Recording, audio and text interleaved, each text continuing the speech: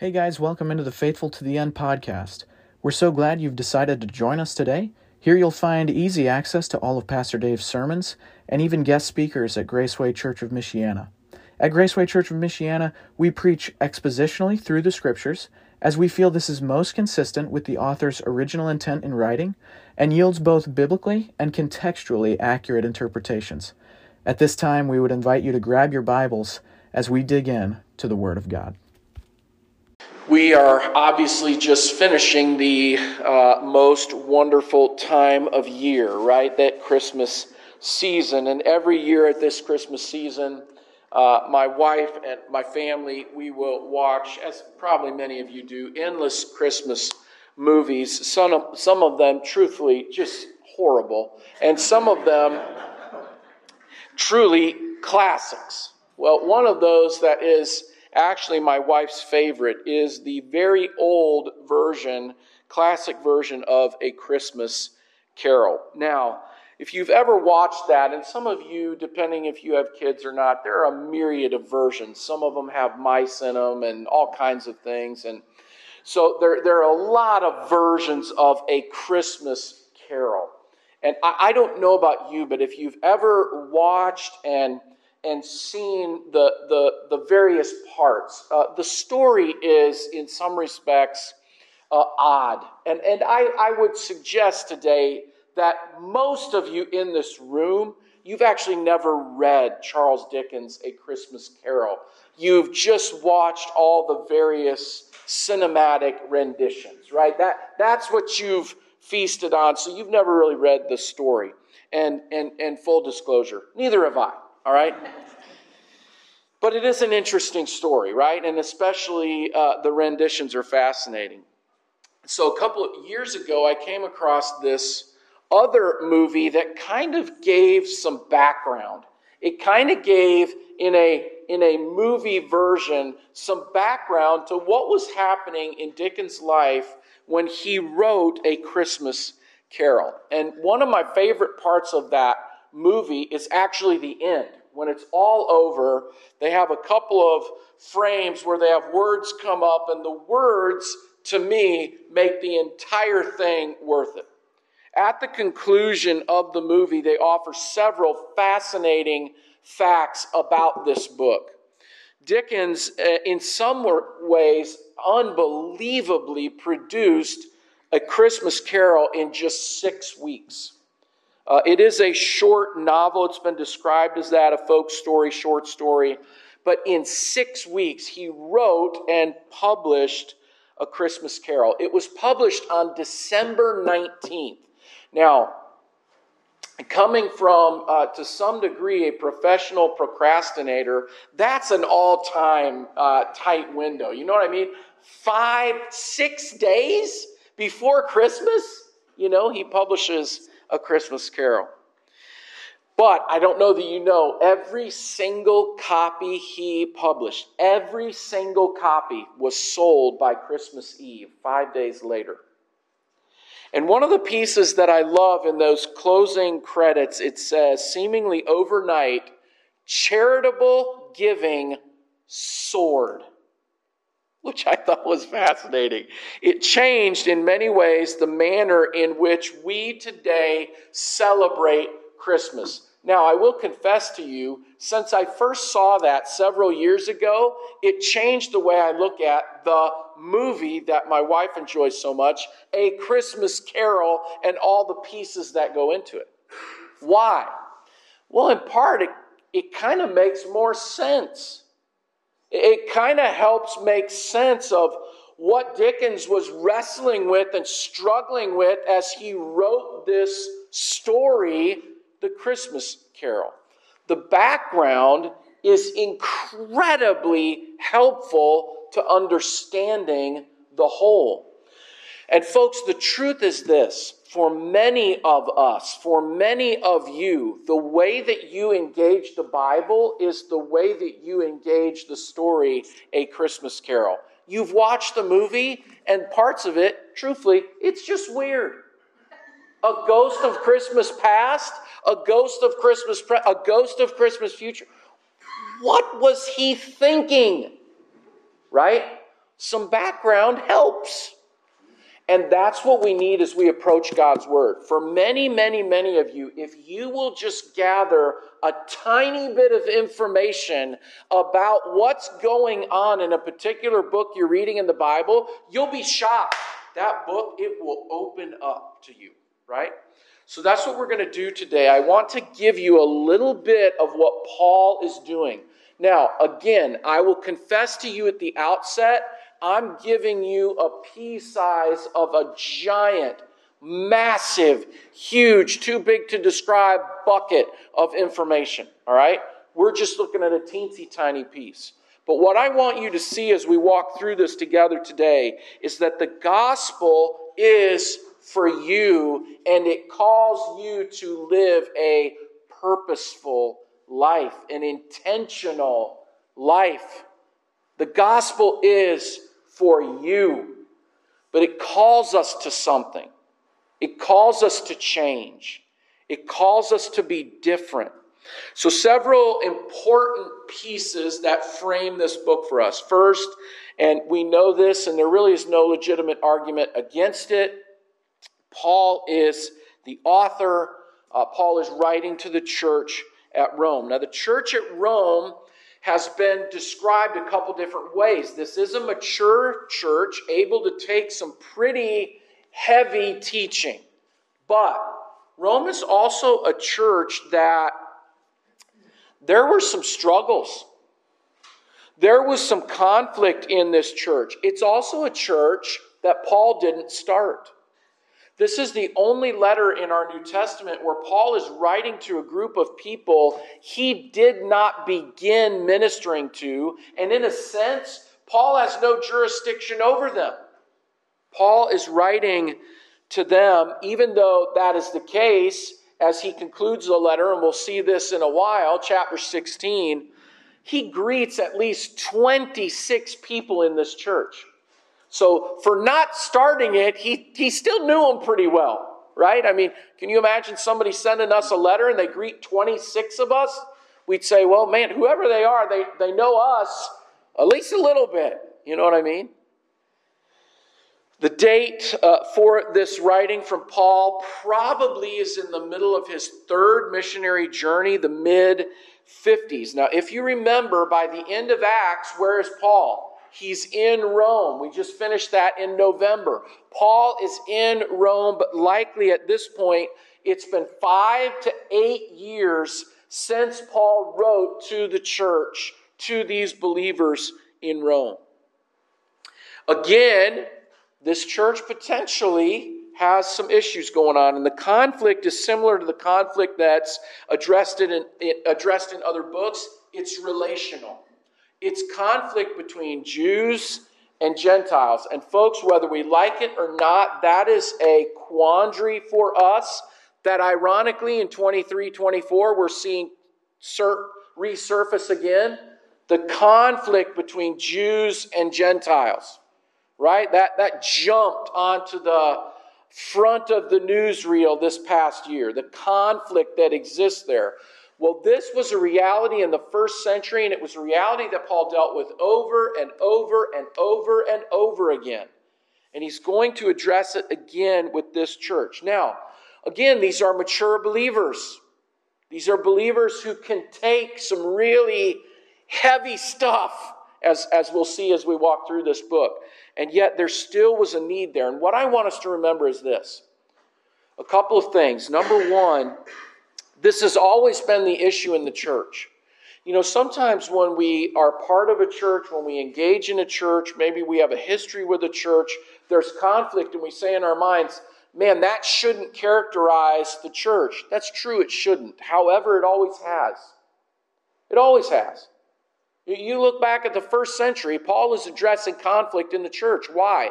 Because sinful human beings are part of it, and therefore there's always going to be the potential for conflict.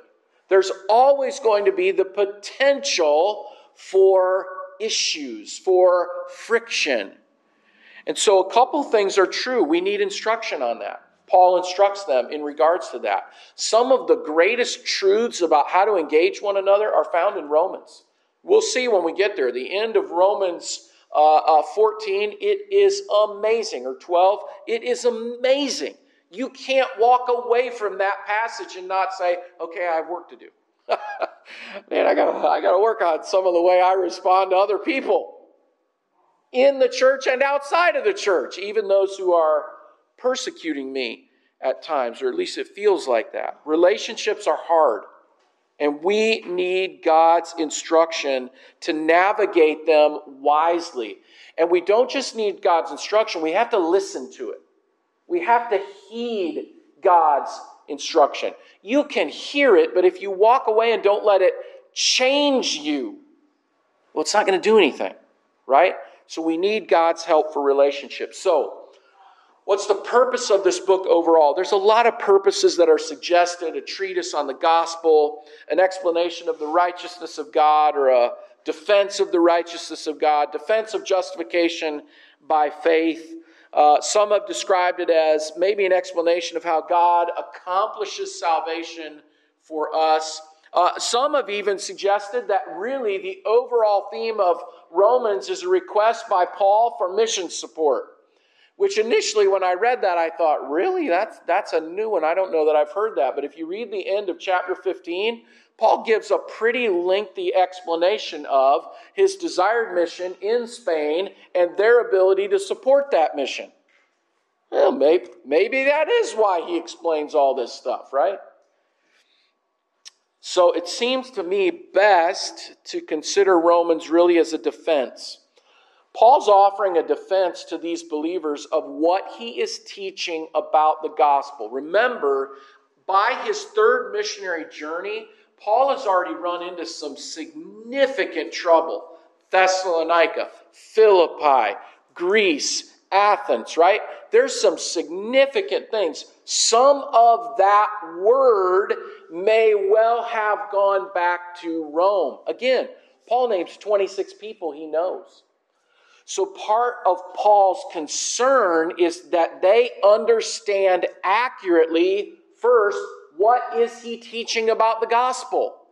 What does that look like in relation to Jews and Gentiles and their coming together? Paul's defending that. And Paul does all of that, we could say, in part to justify his request for help to go and spread this good news in Spain. Makes sense. So theological themes that come up throughout the book. And we won't spend long here, but these are huge. They're big themes throughout. First, we know this one already. We'll talk about it a lot. The gospel. The gospel, soteriology. Soteriology is the study of salvation. Paul gives a massive explanation. I would argue the largest part of this letter is the explanation of the gospel and its implications for Gentiles, for Jews. What does that mean? How does that strike us? What do we do with that? Paul's going to address that in chapter 1, the middle of chapter 1, verses 16, all the way to the end of chapter 11. So that's the bulk of our focus, is the gospel and all that it means. And remember, back the second week of December, we walked through all of the pieces of the gospel that Paul addresses in this book. You remember that? Conversion, regeneration, union with Christ, justification, reconciliation, adoption, sanctification, glorification. Listen to me. Many times, if we are not careful, we pull out one piece of that, one piece of those, and we emphasize that. For some of you, depending on your background, conversion is what has been emphasized. For some of you, justification is what's been emphasized. For some of you, sanctification is what's been emphasized. Stop for a moment and remember, all of those are the building blocks that together compose what is the gospel. It's all of those realities, not just one of them. So therefore, we can explain or express the gospel in a transforming relationship with Jesus. The gospel is a transforming relationship with Jesus. Again, stop and think with me for a moment. That doesn't mean we're all transformed at the same time, or in the same way, or at the same pace. All of us are in various spots in our journey with Jesus. And yet, if we have accepted the truth of the gospel, we have begun a relationship with Jesus. And before you can do anything, you must, listen carefully to me, you must begin a relationship with Jesus. You must acknowledge your need. You must acknowledge that He's the only way. He's the only hope you have. And turn in faith to Jesus. If you have never done that, today's the day. Don't wait. Don't delay. Do that today. You can't go forward without it. The second major theme, obviously, is Christology, and we'll see a lot about Jesus, His work, His life throughout the book, and especially the implications. But a third one that often can escape us is actually theology proper. It's called theology proper because theology itself is the study of really all of the truths of Scripture. Theology proper is the study of God.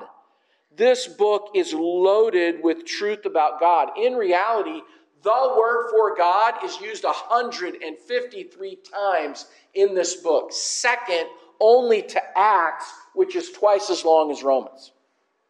That's amazing. That word, per the size, is used more in Romans than it is in Acts, which is amazing. Every 46 words, I think it is, God occurs in the book of Romans. This book is about God. Not just Jesus, and certainly not just salvation and how it impacts us. This book is about God.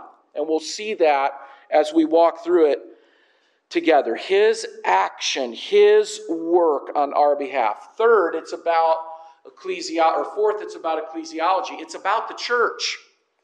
Now, what I want you to note is, by the time we get there, hopefully we'll understand a lot of the doctrinal pieces, a lot of the message of the gospel, chapter 1 to chapter 11. And yet, the richness of this book really pops out at us in chapter 12 to 15, where Paul says, now, all these big, rich truths about the gospel, they're supposed to impact the way you do church together. Right? The ethics of the gospel are supposed to shape our relationships with one another. They're supposed to shape the way that we engage each other. They're supposed to be a guide for us. So, the outline of the book, it's fairly simple. I'll probably never tell it to you again, but we really have kind of the introduction in verses 1 to 15. It's one of Paul's probably longer introductions. Certainly the first 7 verses are a longer introduction. In some way, Paul is kind of throwing out initially what he's going to cover throughout in some respects, what he's going to flesh out much more fully throughout the book.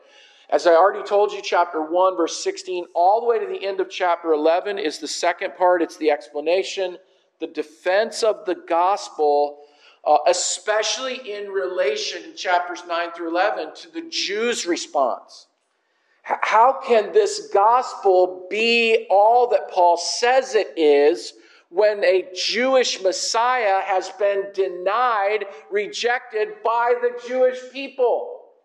So Paul's going to address that at length in chapters 9 through 11. And then Paul's pastoral exhortation and care for the church, chapter 12 through chapter 15, the middle. And then he gives an explanation of his mission, Spanish mission, and a request for support, the end of chapter 15, verses 14 to 33, and then chapter 16, Paul's concluding comments and exhortation.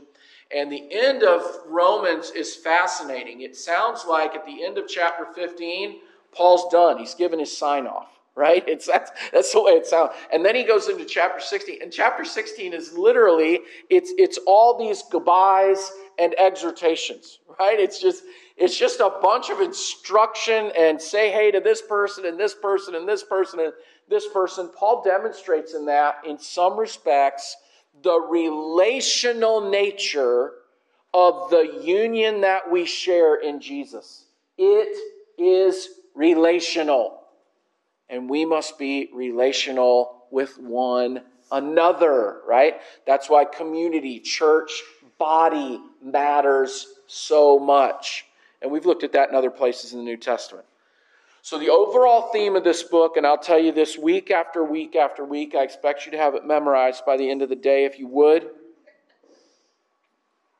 Somebody thought I was kidding. I wasn't kidding.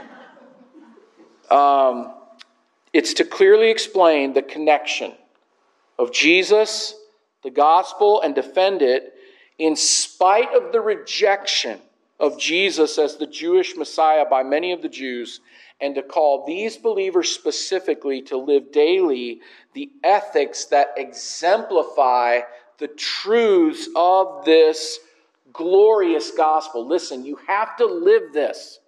You have to live this, or it's not having the effect God intended. This has to shape us. So again, as we walk through this today, I want you to note with me, the gospel is for you. And it calls you to live in a purposeful way, to be intentional with your life. Now, as Paul begins, he begins first in verses 1 and 2, and we've already read that together. Paul and the gospel of God is really that first section. He begins with a description.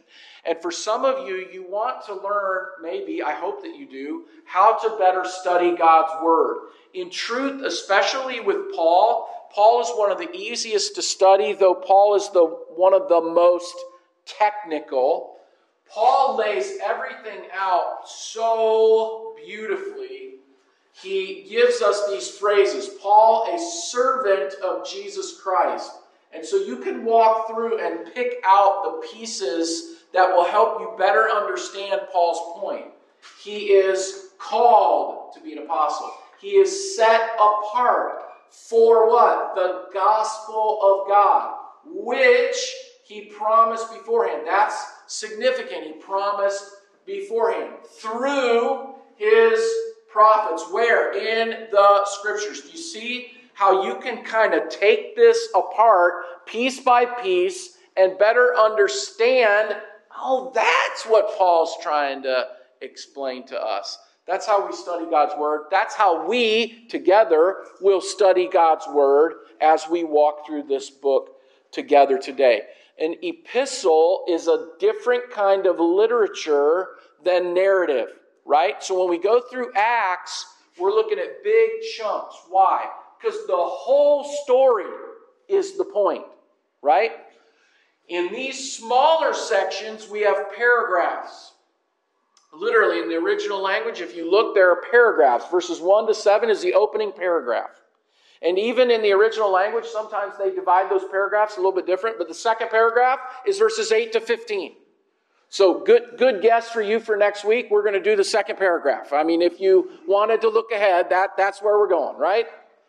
And then the third paragraph, and then so on and so forth. So that's how you personally can dig at the word. And you're going to do that differently than I would or differently than your spouse would. But you can personally today start digging at God's word for yourself. All right? So first, Paul begins with the reality that he is a servant of God. That word servant is the literal word that we could understand today as slave. Now, immediately in our minds as Westerners go to slavery in America 300 years ago, right? That's not the same as this kind of slavery in the first century. Certainly, and I want to be careful we don't mischaracterize this, but slavery in the first century, we're not arguing was always humane or about being kind. That is not the case. Slavery is always a hard, terrible thing, and truthfully, folks, it still exists today. It still is a reality today. The difference is people are being kidnapped and forcibly enslaved and sold, some of them over and over and over and over again. So when we talk about this, what I want you to understand is what Paul is thinking of. At this time, oftentimes, a servant, a slave, was part of the fiber, the family makeup. This was an individual that took part in the family, that was part of them, that they cared for to some extent.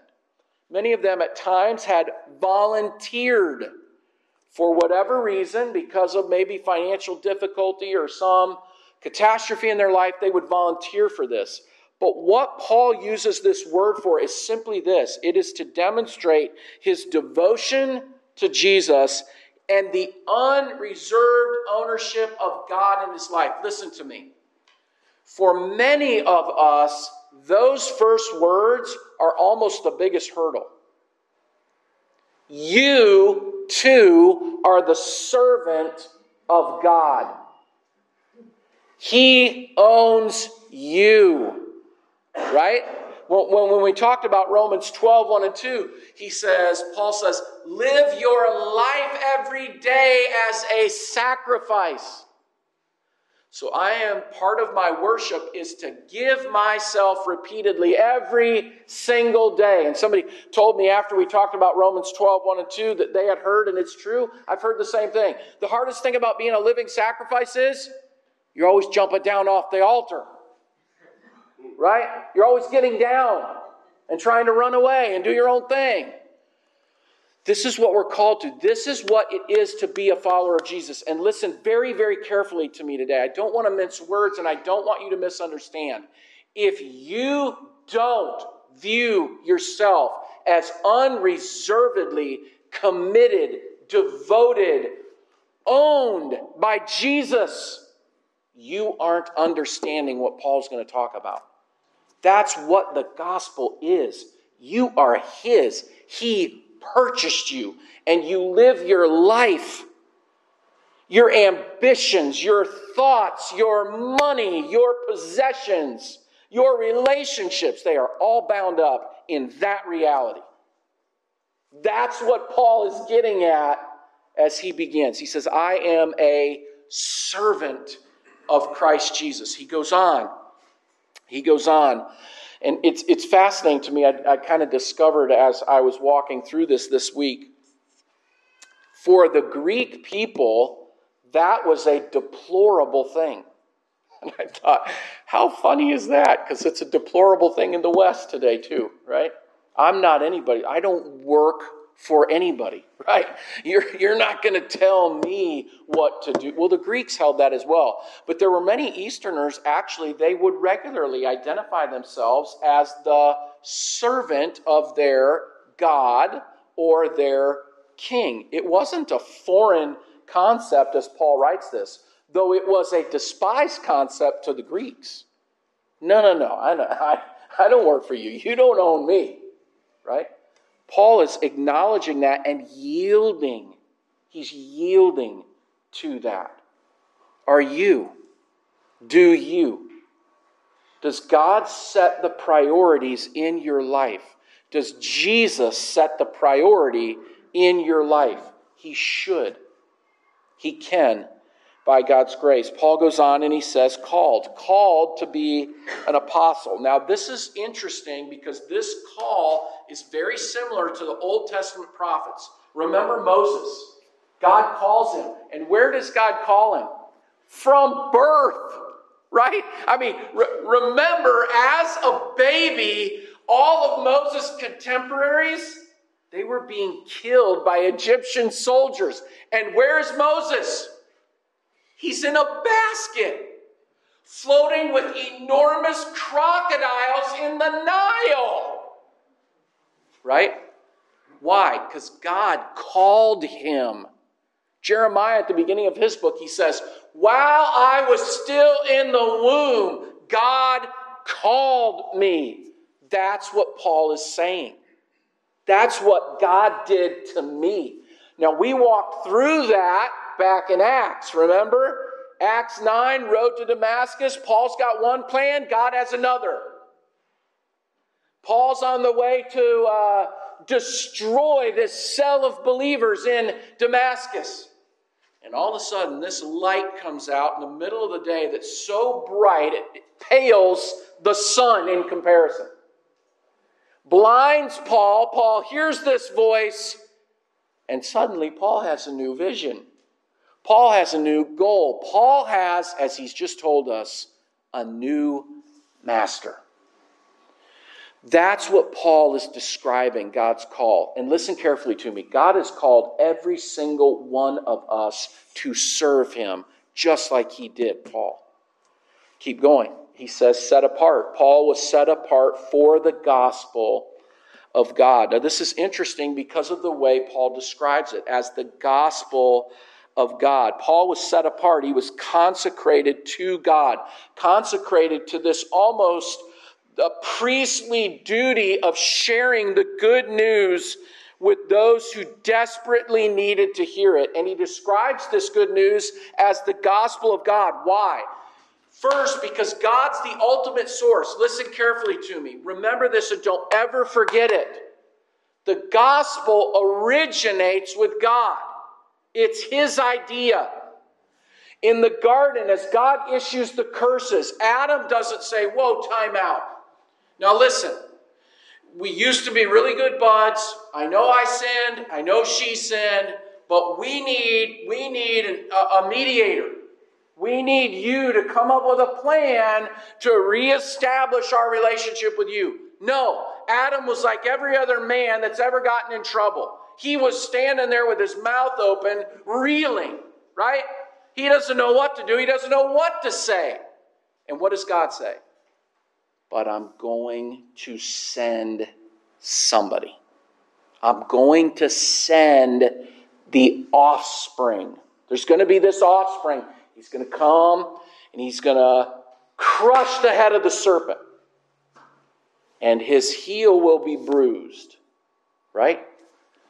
Genesis 3, we have a promise. A promise of a rescuer, a deliverer, a Messiah. And then in chapter 12 that we read today, we have the first of many promises to a man that there will be a nation, and that nation will be the source through which the Messiah will come. That's the significance of Israel. We're watching the nation through whom this rescuer, deliverer would come, right? And when it comes time for this Redeemer to come, what is humanity saying? We need a rescuer to come and deliver us from our sins. No, they never said that. You're not going to find that anywhere, right? The Old Testament, they're not clamoring for a deliverer to rescue them from sin. What are they clamoring for? A political deliverer to rescue them from what? Tyranny, bad leaders, poor leaders. Listen carefully to me. In 2024, what are we going to hear a lot of? Clamoring for a political leader to rescue us from bad leaders. Listen to me. Jesus is still the answer. Jesus is still the answer. We need Jesus more than we need political leaders. That doesn't mean we don't need political leaders. But folks, our answer isn't a good political leader. Our answer is Jesus. We as God's people have to see that first.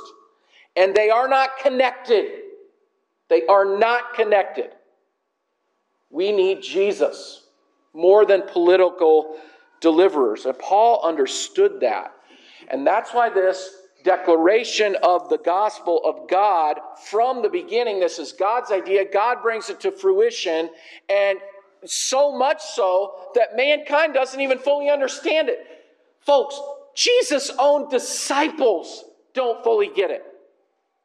The night on which he was betrayed, where did they go? The same place you would have gone and I would have gone. They ran for their lives because they did not understand what was going on. They went and hung out in the courtyard where Jesus was being tried, and there denied him. They didn't understand. Listen to me. The gospel has always been God's idea. Always. And so we need God's grace, strength to understand this truth of the gospel and for it to transform us. Because that's its purpose, is to transform us. Now, Paul says, as he continues, it was promised beforehand. It was promised beforehand in the Holy Scriptures through his prophets. God had been saying this deliverance was going to come. We read 2 of those texts today. Remember, he says to Abraham, through you, what? All the nations of the earth will be blessed. Well, how could that possibly happen? Well, the Redeemer is going to come through your line. That's how all the nations of the world will be blessed.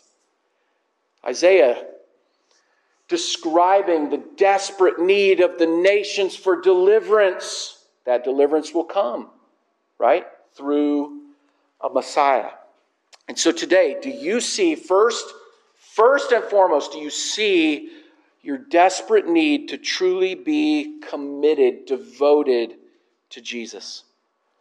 Do you believe right now, today, look back at 2023, do you believe your life reflects an unreserved ownership by God? That Jesus' death purchased you so that you could live for him. Is that what comes out of your actions and interactions in 2023?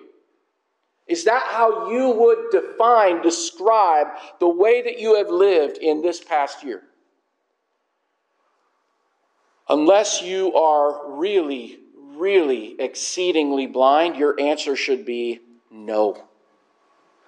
And the good news is there's grace. There's grace for that. You need God's strength to take the next step. You need God's strength to make more of Jesus in 2024 than you did in 2023. You need help, and that help is available to you. What will you do with it? Will you make much of Jesus? Do you understand today, as a believer, you have been set apart. You've been consecrated to serve. That doesn't mean you have to be in full-time vocational ministry. What that means is that everything you do, as you do your job on a weekly basis, as you engage in your neighborhood, as you engage your family, every single thing you do is focused on, is built around Jesus. Is that why you do what you do? Is that why you go to work every day? Is to exalt Jesus? It's supposed to be for us as believers. Do you understand today that the gospel comes from God? You don't have it. You don't get it. It won't make sense to you apart from God. You need his help. And he'll help. He'll help. If you acknowledge, I need help. God, will you help me understand today? So Paul continues his focus on the gospel as he moves now to Jesus, verses 3 through 6, and we'll move a little more quickly through this next section concerning his son. And now what he's going to do is, Paul's going to take that phrase concerning his son, and he's going to build out the 2 things that we described. First, the human aspect of Jesus, his human identity, and then his deity following that. His humanity and his deity, he builds out both. All that is promised beforehand is promised in regards to the Son. And it is fulfilled through the man, the person, the man, Jesus. Paul is emphasizing both his human aspect, his divine aspect of his personhood. Both are a reality. You say, how can somebody be 100% human and 100% God? I cannot explain that to you. And I can't also explain to you the Trinity, though both are true. Right? Both are true. So this is a reality. Though in some ways we can't wrap our mortal, right, our frail, our fallen minds, we can't wrap it around that. But it's a reality. It's true. And so we rest in that. The Son here is a messianic title. Speaks to Jesus' position. Describes him in verse 3 as descended from David. Now what is interesting is, and it is speaking of his flesh, it's speaking of him being born as a baby, being in the line, the tribe of Judah, from the family of David. Joseph on the one side, being from that family. Mary, Luke's genealogy, from the line of Joseph, or from the line of David, all the way back. So Jesus is from the line of David. But one thing that's interesting is this is not emphasized by Jesus ever, really. It's not something that ever really comes out. It does a couple of times. Jesus acknowledges that he is the son of David, that he is in that line. But in some respects, I think Jesus avoids that for this reason. What is the expectation from the Jewish people? If we have somebody in the line of David, then what do we have? King. Right? We got to set him up as our king. We got to establish him as our king. And why do you think on Palm Sunday they're calling, Hail, right? Hail Jesus, King of the Jews. And on Friday they're saying, crucify him. Why? Because they figured out he wasn't going to be the king. And now we're mad. Kill him on Friday as a tantrum in response to, we wanted you to be king on Sunday. Right? You had your chance. Let's go. What are we waiting on? Okay, you're not going to do it? Then, hey, let's just be done with you. Let's let you go to the cross instead. Well, this is the response of humanity when they don't understand God's purpose. Verse 4, he goes on and he describes Jesus as being declared the Son of God in power according to the Holy Spirit. So God powerfully declares the reality that Jesus, in truth, he is the Son of God. What does that mean? He is the second person of the Trinity. This is a messianic identity. But God divinely asserts this. God ratifies this truth. This is my Son. How do we know? Because of the resurrection. The resurrection is confirmation of who and all that Jesus is.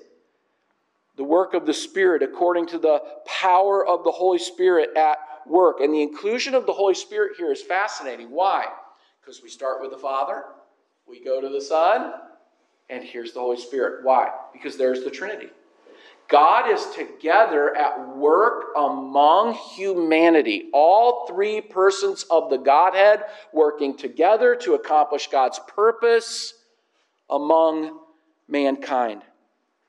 This power that is at work to accomplish God's saving purpose in mankind, this power is available to you. Are you controlled by the Spirit of God? That power is yours. Are you living in light of, in response to that power? It's a reality for you. Paul finishes in verse 4 with a description, a collection of names of Jesus. Jesus Christ, our Lord. He masterfully makes this connection from the Son of God to Jesus. Look at what he says at the beginning. And note this connection. It's the second place in our Bible. Listen carefully to me. It's the second place in our Bible. You can't miss the connection of the Son of God and Jesus. One and the same. John does it in his prologue, the beginning of his book, verses 14 to 18. He makes this connection. The Word became flesh. And then verse 17, Jesus, right? He is God's grace upon grace for us, right? Here he does the exact same thing. Verse 4, he says, he was declared to be the Son of God in power. And then he finishes what? Jesus Christ our Lord.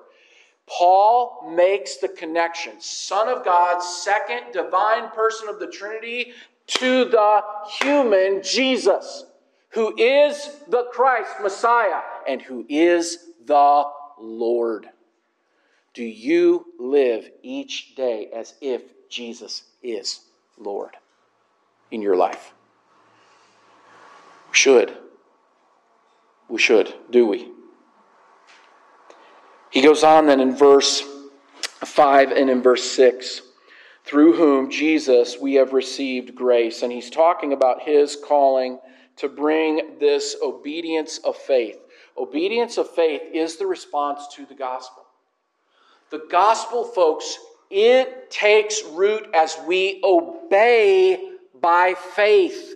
We accept these clear statements of Scripture and we say, okay, I may not even fully understand what all of this means, but I believe. I believe. Folks, listen to me. The gospel isn't about understanding every single nuance of the gospel and being able to explain every aspect of theology, Christology, soteriology, theology. That's not the point. The point is this. Do you believe today that Jesus died in your place to take your sin? Do you believe? Will you obey? Will you obey? What Paul is describing here is a response. And listen carefully to me. Within our, again, Western culture, there is this part of our church where we go, we might even be semi-faithful or faithful, right? And that's enough. Certainly that's all God's anticipating out of us, right? I come to church fairly regularly. Most Sunday mornings, right? Really? That's the transformation that God's looking for? And that's a rhetorical question. I'm not going to answer it. That you really believe that's what God's looking for. That's it. You got to do business with God on that. But what Paul is calling for is obedience in faith. Something that is absolutely revolutionizing your life. Folks, do you understand the revolutions that have happened in our world over 7,000 years of its existence? You know what happens? People believe something with everything in them. And you know what it does? It changes what they do. Is the gospel changing what you do? So I would dare to suggest today, if it's not, do you really believe it? Do you really believe it? Your presence in this room doesn't mean anything. Do you really believe this every day? Every day of the week? Are you teaching it to your children? Do they believe it? How is this impacting what we do and what we think? Folks, that's the purpose of the gospel, is to shape our very lives. So Paul says this is the calling. God's given us this to bring about this obedience of faith. Why? Ultimately for the sake of his name. Ultimately that he would be glorified, that he would be honored, that his name would be made big. Where? Among all the nations around the entire world. Our longing should be for God's name to be big in every nation, everywhere in the entire world. Have you ever thought about that? Has that ever burdened your heart? In truth, no, it hasn't, because most of us, we live in our tiny little bubble. That's it. This is what we think about, because this is what impacts us. Paul says, no, this is bigger than that. And it is. It really is. He goes on and he says in verse 6, including you. Paul says, yeah, this is a message for the nations, but it's also personally, it's a message for you. Every single one of you. This is for you who are called to belong to Jesus.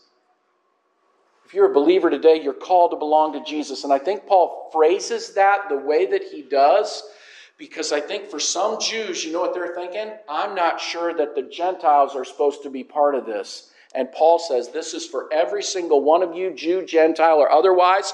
You are called if you believe. You are called. You're part of this. Not just the Jews. Not just the Gentiles.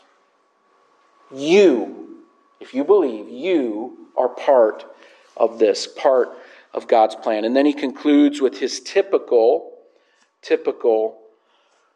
introductory kind of greeting. He says, to all those in Rome, And I always love these tiny little phrases that he'll throw in. Who are loved by God. And I want you to remember this today. Sometimes, for us as God's people, we wonder in our mind, does God love me? Paul reminds them, God loves you. If you know him today, God loves you. And in loving you, he cares about your struggle. He cares about your concern. He cares about your trial. He cares about your worry. He cares about your victories, your successes. God loves you. And are called to be saints, called to be set apart to him.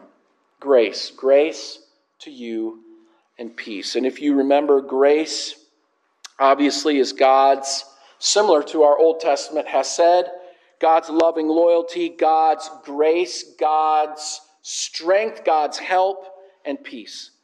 Peace is a state of being. It's not a feeling. Peace is a state of being. It's something that you enjoy because you are in a right relationship with God. Today, you are at peace with God because of Jesus. And listen to me, that's the only reason.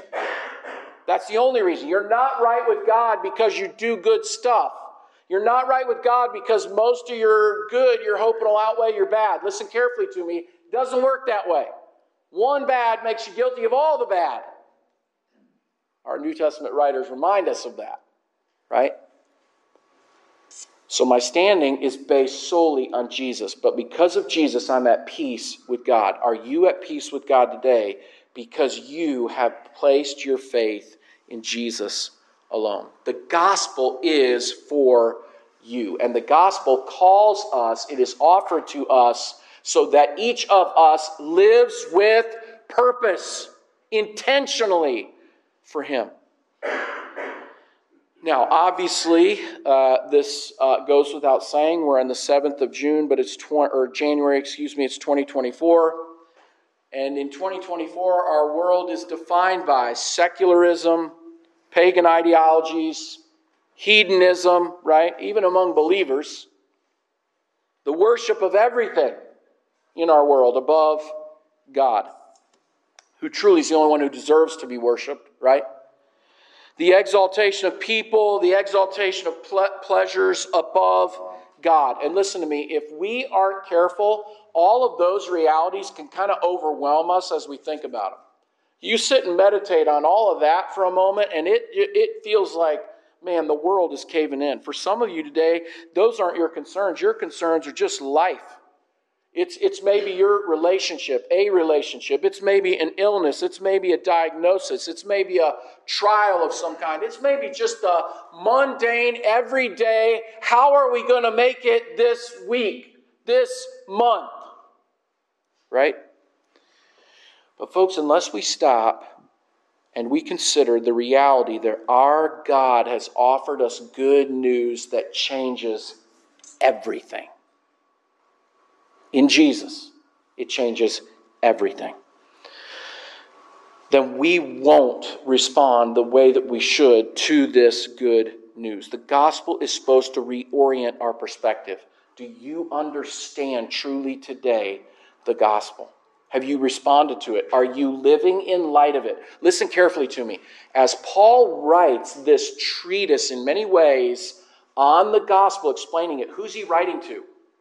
Lost people who have never heard? No.